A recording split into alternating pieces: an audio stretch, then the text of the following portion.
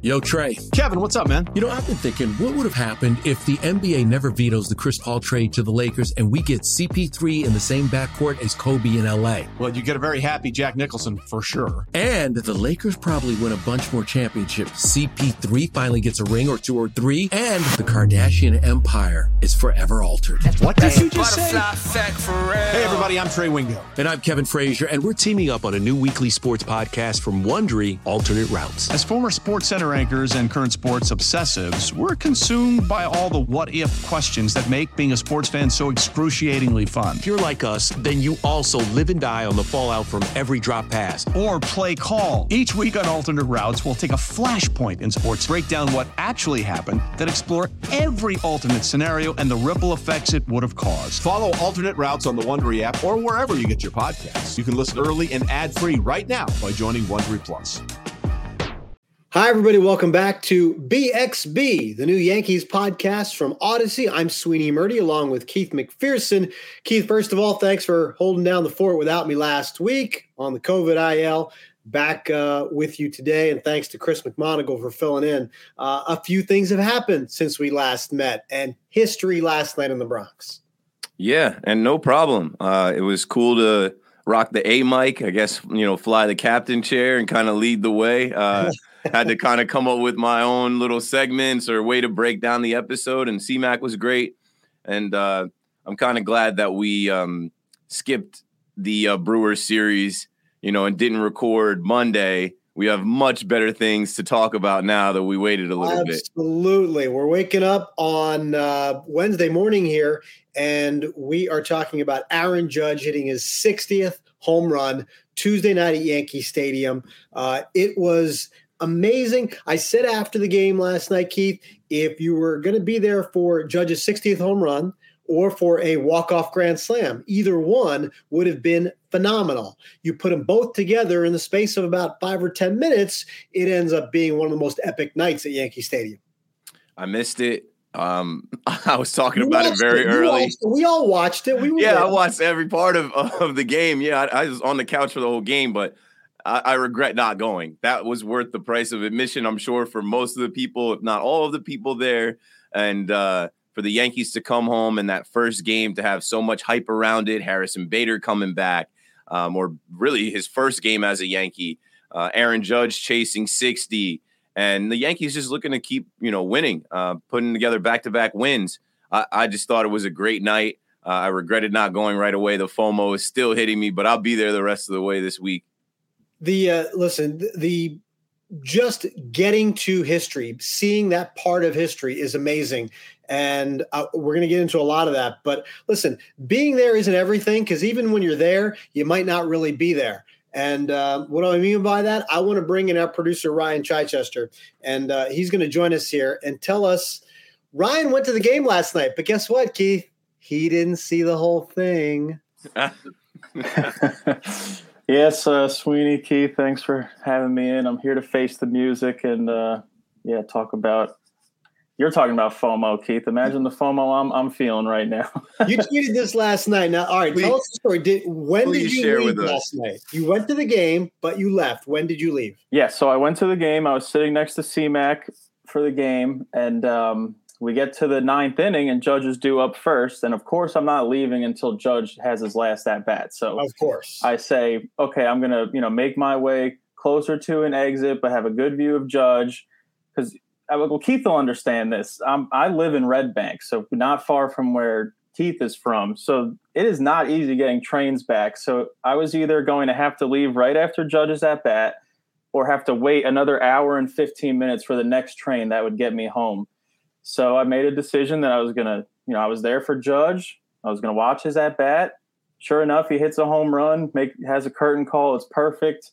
At this point, I'm thinking, okay, it's a tough loss to a team that the Yankees should beat, but I saw what I came here for, which was to see Judge hit his 60th home run. Let me get this train, and I'll be back here tomorrow night, hopefully for 61. And of course, I miss a walk-off grand slam. So wait, so at what point do you leave? Did you see him do the curtain call? Yeah, as soon as he did the curtain call, I was out. Really? So you didn't see Rizzo hit a double? No. Right after that? Nope. If you had seen Rizzo double, would you have stayed? Yeah, probably. Well, at least it would have started being very conflicting, and I would have started trying to map my new route home. But it was and you didn't hear the noise of the stadium of Rizzo's double as soon as you left. You didn't hear it happen. I mean, I heard some noise, but I just for all I knew, it was anything. Ninth inning Judge. Fans. Yeah. But you said you got what you came for. Didn't you come to get a win? The Yankees have a 5.5 game lead in the division. I'm feeling pretty good about that. I was there for Judge hitting number 60, more so than a win. Had I known that it was going to be a walk-off grand slam, I probably would have bit the bullet and got home, a couple hours later. But I don't know. I'm trying to pace myself. I'm going to be there tonight. Probably going to have to be there tomorrow. When did you find out? On the subway. Everybody was following along on the game day app, and service was cutting in and out. And at some point, somebody next to me was like, said Donaldson's up, and then shortly after it was bases are loaded, nobody out, and then I was like, all right, well, this is happening, and I'm gonna have to deal with this. And sure enough, a couple stops later, it was Stan just hit a grand slam, and then my brother started calling me like the second after I heard somebody say it. And he was like, how does it feel to have missed 2 walk-off grand slams? This is the important in the same part. Season. No, not in the same season. Yeah. Okay. When was it? Part. Go ahead. All right. So 20 years ago, I was at Yankee Stadium with my mom and my brothers, and it was the top of the 12th inning, and the Twins had just scored 3 runs. And my mom said, we have to go home. It's too late. The dog hasn't been out in like 7 hours by now. We have to leave. So we did, and we had the radio on while we were driving home. So I had to listen to Jason Giambi hit his walk-off grand slam. And no joke, Giambi's grand slam landed about 2 rows next to where our tickets were. Nah. And there was not many people in the stands because it was raining. It was late, and probably would have had a good chance to catch that ball. But that one wasn't my choosing. Obviously, I would have stayed as long as it took back then when I was just 12 years old. But we drove home, tried to let the dog out, and the dog wouldn't go to the bathroom anyway. So we pretty much missed it for nothing. Look at that. Twice in one lifetime, 20 years apart. I was at Giambi's Grand Slam at the old Yankee Stadium. I watched that from the workroom underneath the stadium because it had been extra innings, and that's where I had moved down there when the game looked like it was going to end. Last night I wasn't there. I worked from home last night. And so, actually none of us saw the walk-off grand slam last night live. But at least, Ryan, you got to see Judge's 60th. So why don't we ask you were there, at least for that part, what did the moment feel like to you? Oh, it was incredible. I mean, first there was frustration that the Yankees went down in order in the 8th because you wanted them to come up with a runner on or something. And, but then Chapman surprisingly got through a quick 9th, and then Judge comes up and he gets in that 3-1 count, and you kind of just start feeling like, okay, like something special is about to happen. And that's how it's been with Judge all season. And sure enough, he gets a hold of one. And I mean, it was great. Like the home run was incredible. And honestly, every one of Judge's at bats before that was incredible, just because like the anticipation is building every time he comes to the plate. And I'm excited to be there again tonight. Tomorrow it's going to be the same exact thing, but it was very cool to be a part of that celebration, and then immediately remove myself from arguably an even bigger one. Wasn't just you, bro. I was watching the game. People behind home plate and legends left. People in the outfield left.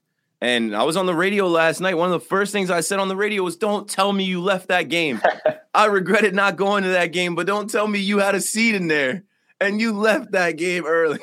Yeah, no, it's not a good look. I don't feel good about it. I can't understand anybody that left before Judge's at bat, but I can't sit here and say I don't get people that left after that and felt like they got what they came for. But I blame NJ Transit. We need more frequent trains. You got to take the bus. Trust me, I know that feeling. That's part of the reason why I moved further north and started like chasing the Yankees, because I worked in the city 2015-16 and was commuting back to Red Bank exit 109 or like I think it's Lincroft Red Bank bus stop, exit 109. Yeah, that's my exit. You gotta make decisions. You gotta make decisions based off time, especially if you got to turn around and be in the city the next day at 9, 10 a.m. Yeah. And I would leave Yankee Stadium. The only game I remember leaving, it was a Texas Rangers game, and I think the Yankees came back, Didi Gregorius and those guys, in maybe 2015, like a 7-run game. And I was and that was a meaningless game. I was dejected. I'm like, you were in there. You could have saw one of the greatest comebacks of the season, but you chose to catch the earlier bus. Yeah, sometimes life gets in the way, right? Ryan, unfortunately, we're going to ask you to leave this early too. We know you're sticking around though, and helping us put this all together. So listen, I just need you to tell the story because you put it out there for everybody, and I felt it'd be cathartic for you to get it off your chest a little bit. No, I did it. I felt sick when it happened, so I had to tell on myself and tweet it out and let everybody know the terrible thing I did. But yeah, appreciate you guys letting me get that off my chest. All right. Ryan Chichester, our producer here at BXB. This is the Yankees podcast from Odyssey. Get it at all your favorite platforms. Sweeney Murdy and Keith McPherson. So, Keith, the idea of Judge chasing history, he's now reached some history. And I feel like this is just so important to just remember what we're talking about. And I want to get your perspective on this because I was 28 years old when Mark McGwire and Sammy Sosa chased it down in the summer of 98. I was working at WFAN doing overnight updates. I was 31 in my first season covering the Yankees when Barry Bonds hit 73. All these guys kept smashing the records, and now we know why, the PED connection. But listen, I am still so much in awe of this number being chased down. 60 and 61 still means something. As a kid who grew up as a baseball fan, looking at records and history and numbers and statistics, that still means something to me. It hasn't been cheapened because of the PED guys. I feel though it's been taken away from everybody else because of that. Your perspective is different than mine because you're a lot younger. So I'm curious how you feel about that. Yeah, I can't speak for, the younger generation, but I'm sure there's some people close to my age and younger that might be able to relate to what I'm about to say. Back in 98, I remember being at Little League baseball camp in Williamsport, Pennsylvania, the home of the Little League World Series that summer. I went out there for, I think, a week, and I think it might have been the same week of the All-Star game in July. And I remember the hype around the home run chase between Sammy Sosa and Mark McGwire, but I don't remember as a kid anyone even caring that they were steroid users. And back then, even the marketing for Major League Baseball, the machine around that home run chase, they weren't talking anything about steroids. Like, it was a different era and a different time, and it was just cool. Chicks dig the long ball. It was just fun to see home runs being hit far and this high number being reached. And I just don't remember as a kid thinking at all about PEDs, steroid users. And even though these guys were buffed up muscle men, I just don't remember that being a thing. And as a kid, you don't know. You don't even know what PED stands for as a kid. Right. Back then, it was just cool to have two guys in the same division chasing the home run record, playing against each other. And I just feel like everybody was locked in on baseball to see that happen. And baseball needed that. After it was a couple years after the lockout, baseball needed that. And it was part of, like, the machine. It was a strike. Or the strike, not the lockout, 94. And there were a number of other factors too. And that's for a different time that brought baseball back. It was certainly one of them. But I guess what I want to know now, Keith, though, is like, is 60 and 61, do these numbers mean as much to you? As a Yankee fan, yeah. And like, maybe I'd have a different perspective if I wasn't a Yankees fan and in the Yankees universe and seeing everything through Yankees glasses and through the Yankee fan lens. Yeah, I said last night, I think it's no coincidence, right? I feel like it was a destiny for Aaron Judge to be chasing down 61 years after 1961 in a Yankee uniform, in a contract year, a bet on myself year. 61, I still haven't even seen the movie 61. Oh, get out. Here we go with the movie stuff. Come on. I got to watch that one now. That one, actually, I might have to get to this weekend. It's very easy. Go. Billy Crystal directed it. It was in 2001. He did it on the, I guess, the 40th anniversary of that season. And I actually got to do a show with him and the two actors who played Maris and Mantle last year for SNY. I'm going to tweet out that a little bit too, so you get a chance to watch that. That's a phenomenal little piece I got to do. 61 is a great look back because it'll show you the contrast. It'll show you the differences, okay? Because Roger Maris, well, a lot of different things happened. First of all, Roger Maris had Mickey Mantle too. They were both chasing down this number. And Babe Ruth's widow, people who knew Babe Ruth didn't want that record to be broken. Right. And they went to lengths to separate this. People are looking, one, Aaron Judge doesn't have anybody else he's competing with. He's doing this all by himself in his own lineup, in his own league, in his own sport. He's the only one doing this. And there's a kind of a blessing. The Maris family is there. They say records are meant to be broken. They're not rooting for it to happen, but if it happens, they are going to applaud it and applaud it more now because it's not by people who attach to PEDs. Yeah, and it's also a way different era. I spoke on this on WFAN last night.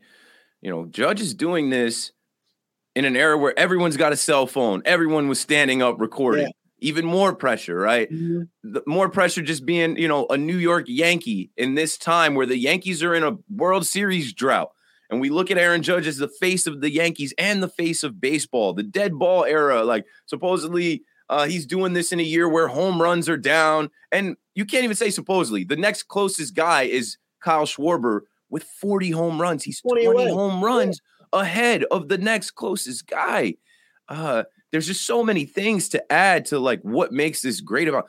There are pitchers that he's facing. He's taken Alek Manoah deep this year. He's facing some of the best pitchers in baseball. Obviously, you get your Will Crows here and there, but some of these guys are coming out of the bullpen throwing 97, 98, 99. Judge is doing it in an era where it's just unheard of. And the biggest thing for me is the way that he carries himself, the way that he goes about it. He doesn't pimp home runs. He doesn't admire them. He doesn't bat flip. He's like the perfect Yankee. I think it's ridiculous, actually, that the Yankees have this human being. Yeah, I'm not all that, jazz. I don't care that much about he does it the right way. He does if he wants to flip bats, listen, if he wants to watch the home runs, like Reggie Jackson watched home runs. Okay. I mean, this era is the era of bat flipping and watching home runs and admiring it. That's why for me, I just think that his style of doing this is so great. It's regular. It's hitting home runs. I'm not out there to hit home runs. This is just what I do. To watch his home runs. I don't, I didn't mind that either. Here, my thing about watching home runs, bat flips are a different thing altogether. I think there's a different kind of emotion attached to that. But watching home runs, I thought is different because there were 40,000 people in the ballpark last night. All of them were watching that ball. Okay. Why isn't the guy who hit it? Why is he the only one who's not allowed to watch it? Why can't he take an extra couple of seconds? He's ashamed. He's so modest. He's like, look at this. They're going to superimpose me with Babe Ruth now. I can't even bear to look. And I think there's a different kind of pressure too for, this is different than a hitting streak, right? You can't just single and satisfy everybody, You're talking the 3,000 hits. Jeter obviously had a home run, but a little infield dribbler would have been the 3,000th hit, and it would have been 3,000. Everybody's watching, waiting for a guy to hit the ball over the fence, and not just one row deep. They want him to hit it, like he does all of these. That's a different kind of pressure, and he's living up to that too. When everyone's counts 3-1 last night. It's a 4-run lead. I think everybody kind of has an idea that you're going to get a chance to swing the bat. Yep. And he did what everybody wanted him to do. That's insane, Keith. Yeah, the amount of concentration and preparation and focus to me is just it's another level. It's otherworldly. And, you mentioned Jeter, right? And Jeter had the flair for dramatic and just was Captain Clutch and always came through. The Judge is looking that way as well. Judge is looking in the same mold. And I'll say this before we move on. Watching the game, Judge being the MVP, him having that moment right? That sparked the team. It woke the stadium up, gave everybody the joyous moment they were looking for in a game that looked like a disappointment. You know, Rodolfo Castro hits that home run, and this guy looked away and like flipped his bat like it was a no doubter, and it was a wall scraper. Judge almost caught it. Even with Judge, right? Even with Judge there, it's like, hey, bro, that guy's 6'7". He could probably jump up like almost 11 feet. He might be able to rob that one. But, you know, the stadium was booing Giancarlo Stanton. The vibes were not right in there. And one most valuable guy is able to change it in one swing where now it's 8-5. And now the guys in the dugout are pumped up because they're witnessing history. And then they're like probably looking at him and he's like, hey, he's passing the baton. We're down 3. Go get it. And then they did go get it. And everybody that stayed got a great present, a great gift, a night that they won't remember, or that they'll never forget. They'll always remember. Yeah. And even if you weren't there, if you left early, you'll probably remember it too. I think the other thing about that is, sorry, Ryan, I just keep having to throw these two. I think the other thing is kind of remarkable about this, Keith, is, and I want to get into the MVP thing with you too, but you know, the fact that he did it, that he got there. We talk about pace a lot, okay? He's on pace to do this. You're on pace to do that. Well, at one point this season, the Yankees were on pace to win about 120 games. Well, it didn't happen, you know, and for a variety of reasons. It's really hard to do when you're talking about putting up paces of historic proportions, whether it's wins, whether it's home runs, whether it's strikeouts, or whether it's, you know, you pitch 5 perfect innings or 6 perfect innings. The fact that you don't finish it, it's because it's not supposed to. It's supposed to be hard, right? It's hard to finish those things. Judge finished this, okay? And I understand the record is 73, and he's probably not going to get there. But there's still something, as we're talking about, there's something magical to this number and getting here that not a lot of people have gotten to. And he did. His pace stayed. He made that happen because it's not easy to do. And I think that's something else to appreciate.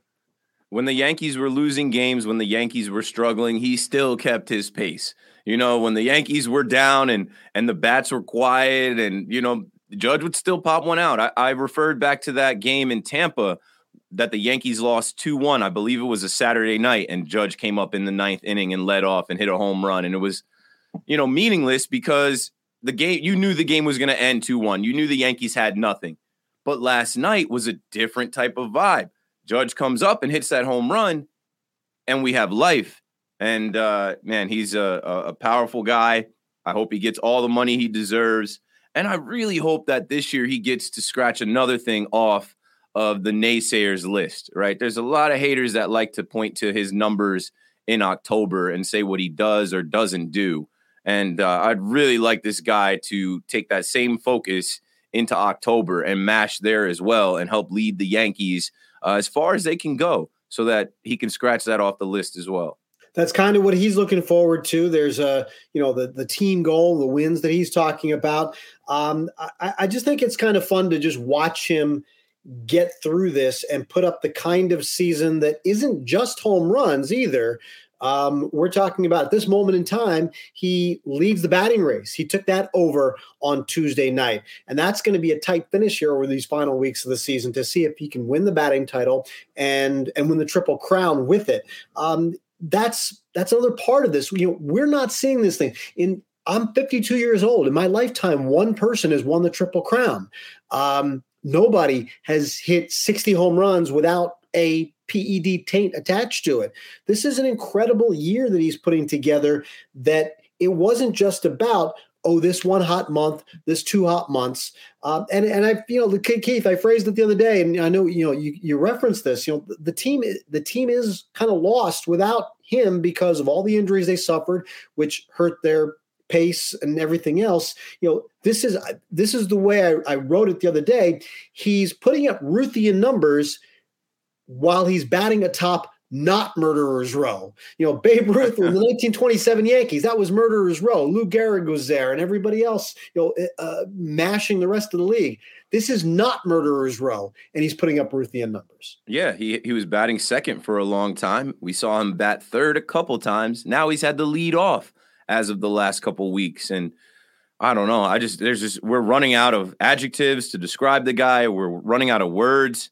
Does Triple Crown mean something to you? I was about to say, for him to claim the Triple Crown, we've been looking at that the last couple of weeks because he has come out and said that he wants to hit 300. And as soon as he crept up to like 307 and Xander Bogaerts and Luis Arraez were around like 315, 16, 17, it started to become real.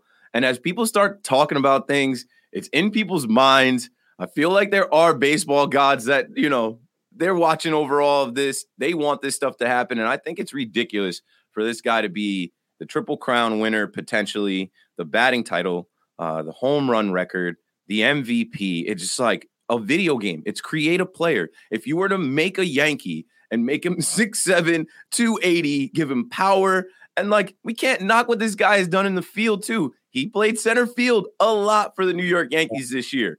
Harrison Bader is here. He gets to slide back over to right field.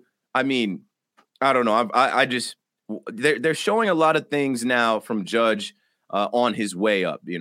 They've shown his 2013 batting practice in the Oakland Coliseum when he got drafted. They showed how his stance has changed over the years. The Yankees drafted this guy, helped develop this guy. He has become otherworldly, the face of baseball, the biggest. Like I don't know what to say. Sign him, pay him, and hopefully we can get as far as we can get in October and have some more good times once the records go back to 0-0 and the stats don't matter. To sign and pay him, I'm sure we'll devote an entire show to that at some point. The MVP we've talked about, I know you've talked about on your show, and I know you talked about MLB Network too. This is a debate, right? Listen, it's a legitimate debate, okay? I'm not going to sit here and tell you that I don't like the people who say if anybody votes for Ohtani, they should have their vote taken away. Well, listen, This isn't a fascist state, okay? You're allowed to vote and back up your vote. Ohtani is doing things that people haven't seen. It's taken. If Aaron Judge was leading the Yankees with 42 home runs and batting .275, we probably wouldn't be talking about this in the same way. It might not be the same debate because Ohtani is a special player and he's doing things that people just don't see. It's taken a historic season to say, okay, maybe Ohtani isn't the MVP this year. Listen, I'm with you, Keith. I think that Judge is the MVP or should be the MVP of the American League.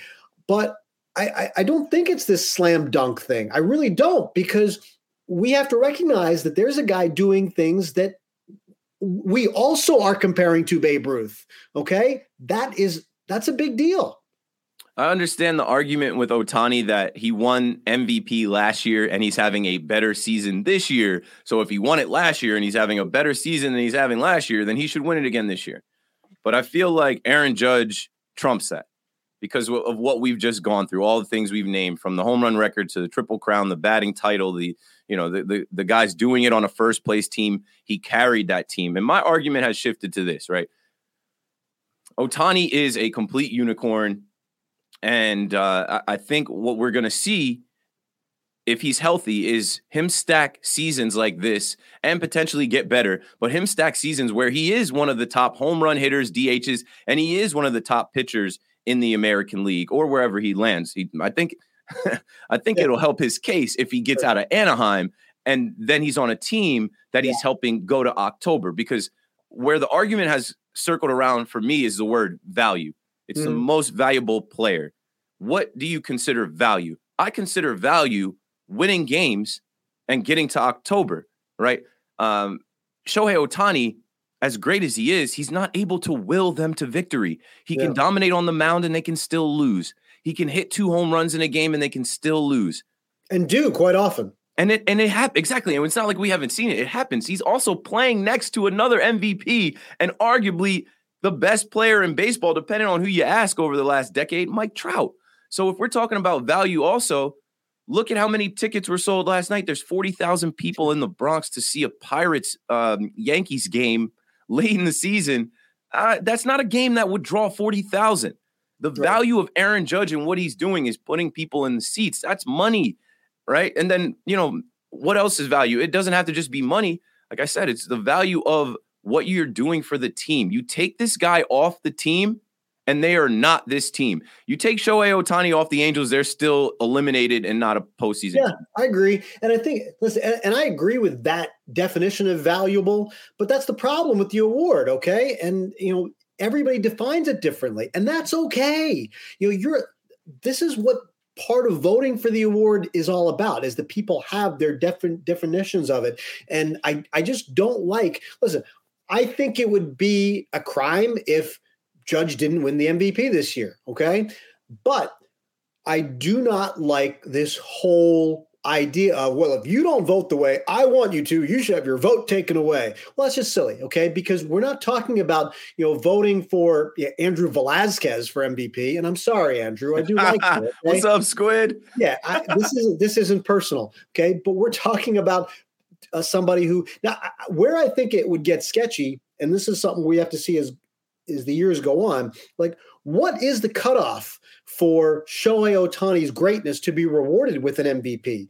If he was going to have a season where he had, 28 home runs, and maybe as a pitcher, he was, 10-7, and maybe his ERA is slightly higher. He's still doing, nobody else still can match that, okay? But is there a cutoff to his greatness in terms of production? And I think there is. But this isn't it. He's in this discussion. He's in this argument because he is having a great season, but Judge should, in my opinion, win the award. Yeah, there's another thought to value. What do you do for your team? It is extremely valuable to be able to be an ace and a DH in one guy, right? Mm-hmm. But then when you look at Judge, man, he's two 30 home run hitters in one guy. Right. He's like having 30 home run hitters in your lineup. Yeah. And the last thing I'll say about that with Shohei Ohtani and Judge is Judge should have had the MVP in 2017. I'll never get over that one. Mm. And if they don't give him the AL MVP this year, I'll really never get over this one. I feel like Shohei got it last year, and that was his first full year healthy doing what he does. Great. But in his second year, here comes Aaron Judge in a prove it year. And he goes absolutely insane. Yeah. There's no way you don't reward him with the AL MVP. Vladdy Jr. spoke to it. He said he feels like it would be another steal.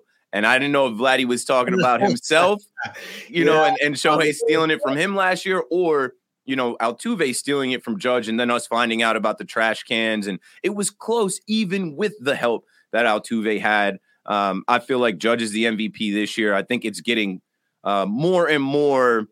If there's a percentage, I think it's 60-40 Judge now, just because of all this hype. I'm watching SportsCenter. They don't cover the Yankees. They don't cover baseball like that. Right. They don't go breaking news to Yankee Stadium. There's extra cameras. There's extra eyes, extra attention.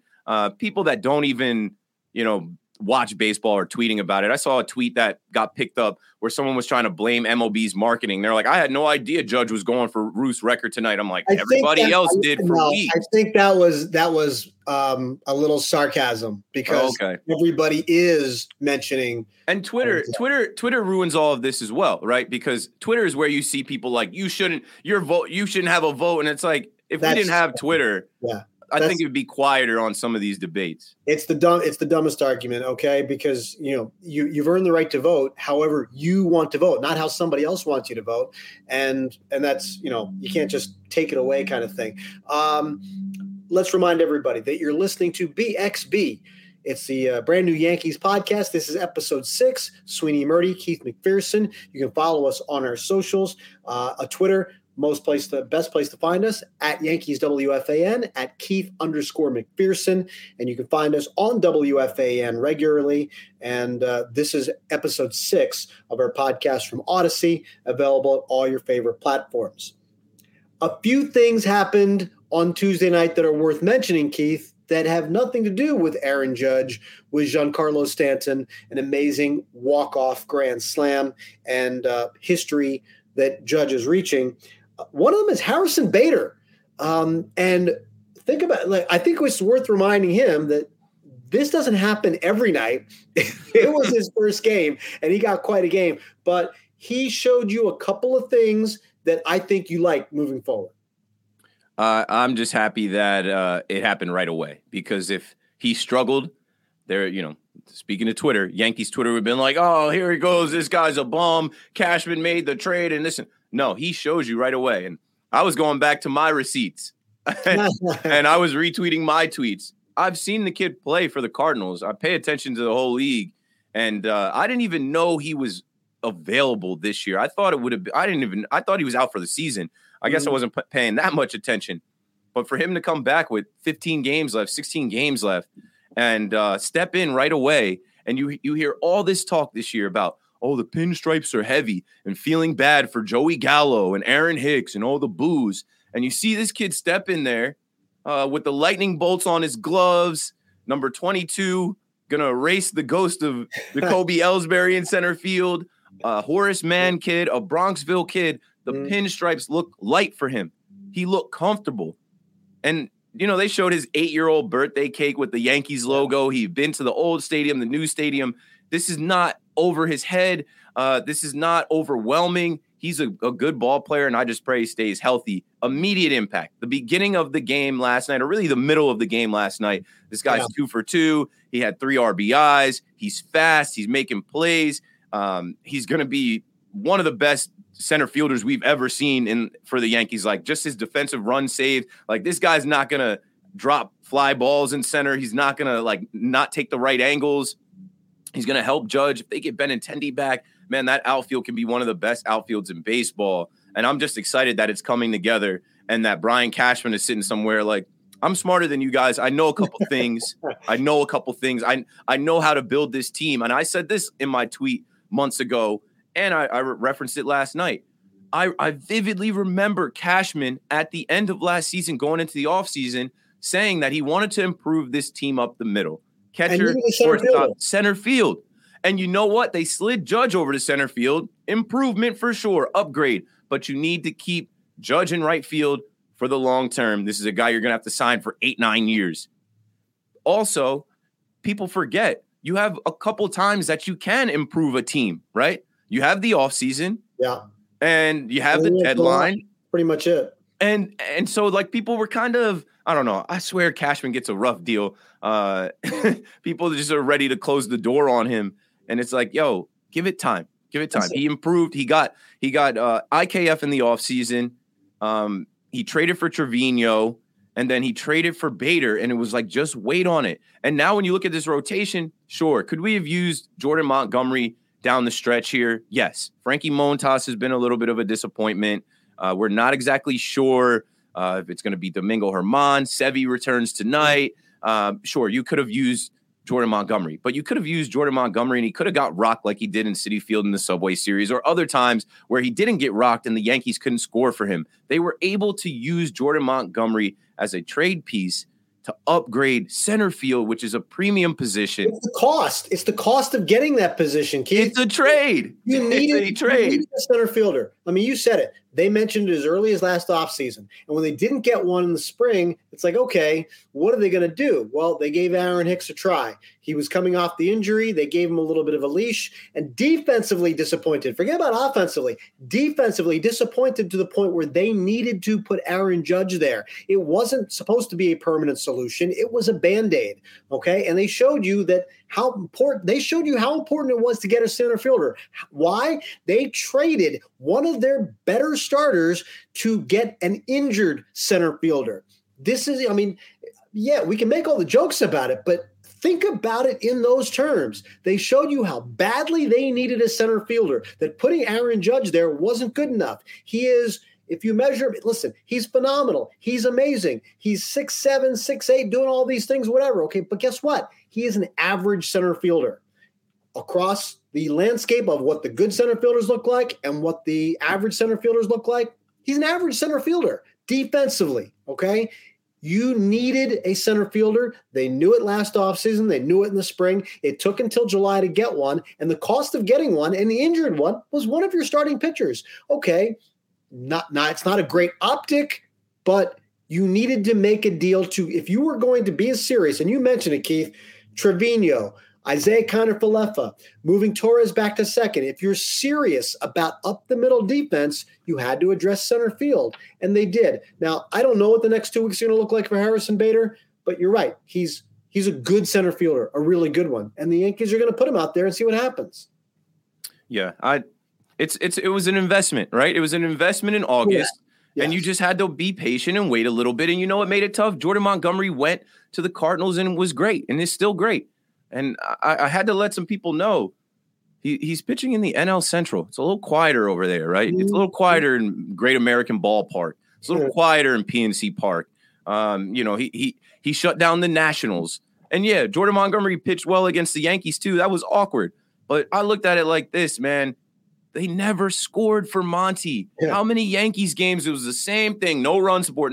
That's a guy you trade. And if the St. Louis Cardinals value him to the point where they're like, hey, we've got all these other guys that have emerged, like, I don't know, Lars Nootbaar. I just wanted a reason to say Lars Nootbaar on the podcast. Yeah. We've got all these other guys that have emerged in our outfield, like Lars Nootbaar. This guy's hurt. He might be able to return at the end of the season. I think that was a Cashman steal.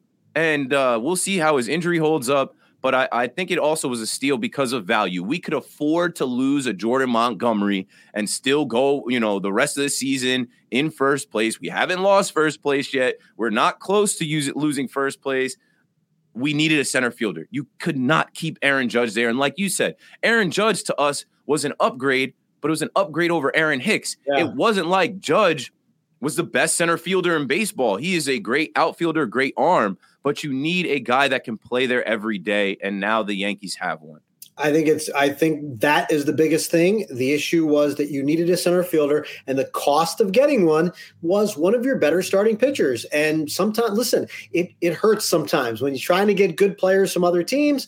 It's going to hurt. And unfortunately, when you're chasing and the lead is dwindling, and you have certain track records that fans like to get on with Brian Cashman. Listen, and I get it, one championship in a long time. I understand all that. That's something we're going to debate in the offseason too as his contract comes up. But there aren't indications that that's changing. We'll get into all that some other time.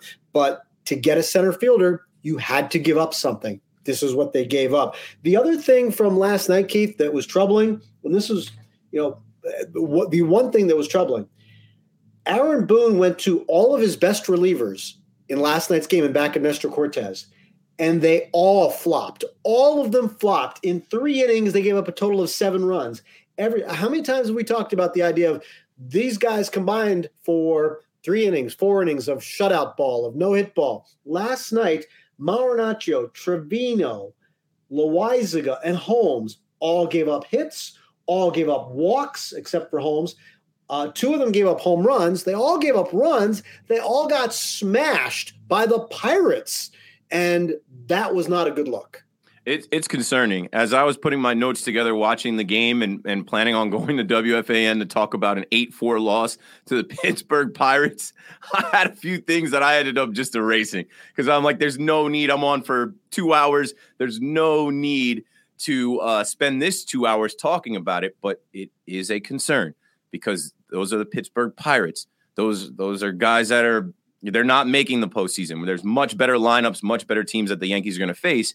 And with 15 games left, you're looking at guys coming out like Trevino, like Loaizaga, like Clay Holmes. And it's like, man, why can't these guys just be shut down, be solid? Is the stage too big? Are the lights too bright with all the Judge hype, right? Judge is always focused and locked in, but maybe this is too big for some other guys. And I'm not mad at Boone, right? Boone is pressing the buttons that he feels like he needs to press.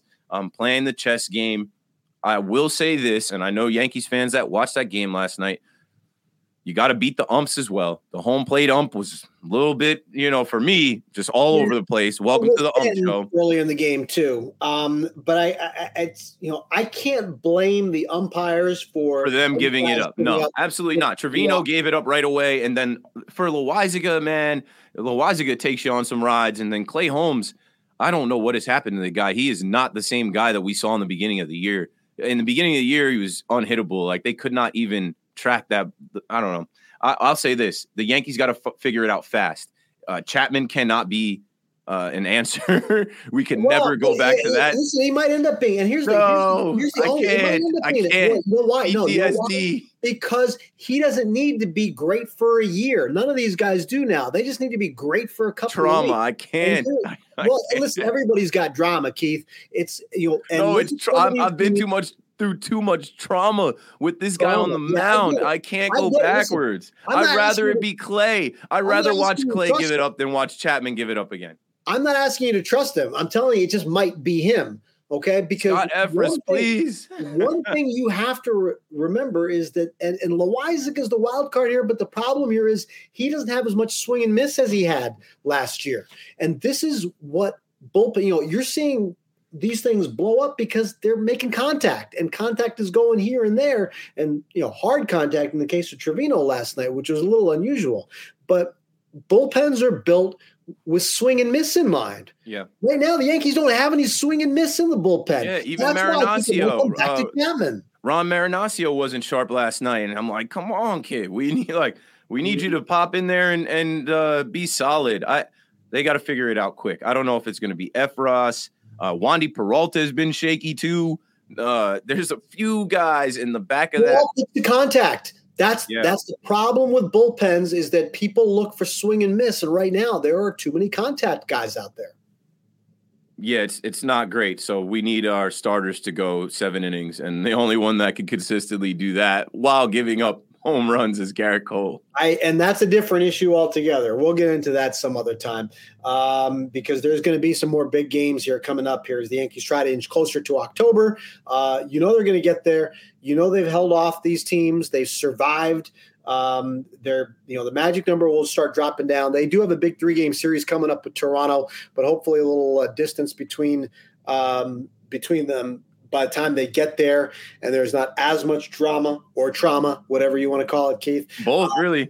Both. It's okay, I get it. It's not supposed to be easy, okay? It's not supposed to be easy. Sometimes you make it look easy. Listen, you're going to enjoy it more when you go through some struggle and they win. It's not supposed to be easy. Nobody's winning is easy, and I think we sometimes forget that. Yeah, especially as Yankees fans, 27 rings, we're supposed to win it all the time. But, there's other teams like Kenley Jansen is struggling right now with the Braves, and they got him thinking that he would be their closer, and he's still struggling. He struggled all year. So, other teams are going into October, too, kind of reconfiguring and looking at what they have and trying to figure out the best way to go about it. And I think the Yankees will figure it out, but it's disappointing, like I said, when you're facing the Pittsburgh Pirates and the back of your bullpen can't come in and just lock it down and be solid. Completely. And, and these are the guys that you wanted to bring in. These are your good relievers. These were not bad moves. They were bad performances. Michael King. I miss Michael King every single day. Yes. It's a huge blow. And who knows, maybe he'd been part of this at some point. Doing this. King in New York, Michael King in New York. As soon as he went down, Sweeney, I blame Chapman. I had visions of the Yankees getting to where they were going this year with Michael King getting big outs in big games, and sucks to lose a guy like that. And now they got to replace him. Scott Efris, I've got a lot of faith and hope in you. You know what Michael King did really well? Get swings and misses. Yeah, that's what I'm talking about. These are the kinds of guys that you miss. So we'll see. And other teams have figured out bullpens. Teams that win World Series in recent years, go back in the last 5-10 years, the Astros, the Red Sox, the Nationals, the Braves, they all had bullpen issues. And all it takes is somebody to figure it out, get hot at the right time. This isn't about putting up a historic season. It's about a couple of weeks, a couple of games, a couple of big plays. That's all it is. And that's why it's fun to watch and see if there's a chance. You don't need guarantees. You just need performances and watch them happen. Well, listen, this has been all about Aaron Judge for most of this one, and it's probably apropos because that's what this season has been about. But now it's going to start getting serious. As I've told you, this is a serious time for serious people. Another movie line that is going to go right over your head. You've got things to watch. You've got that's the president. I'm not sure where that came from. Again, you next have to watch 61. Trust me. Go watch it. Streaming on HBO Max. Just go do it. Okay. And we'll get there.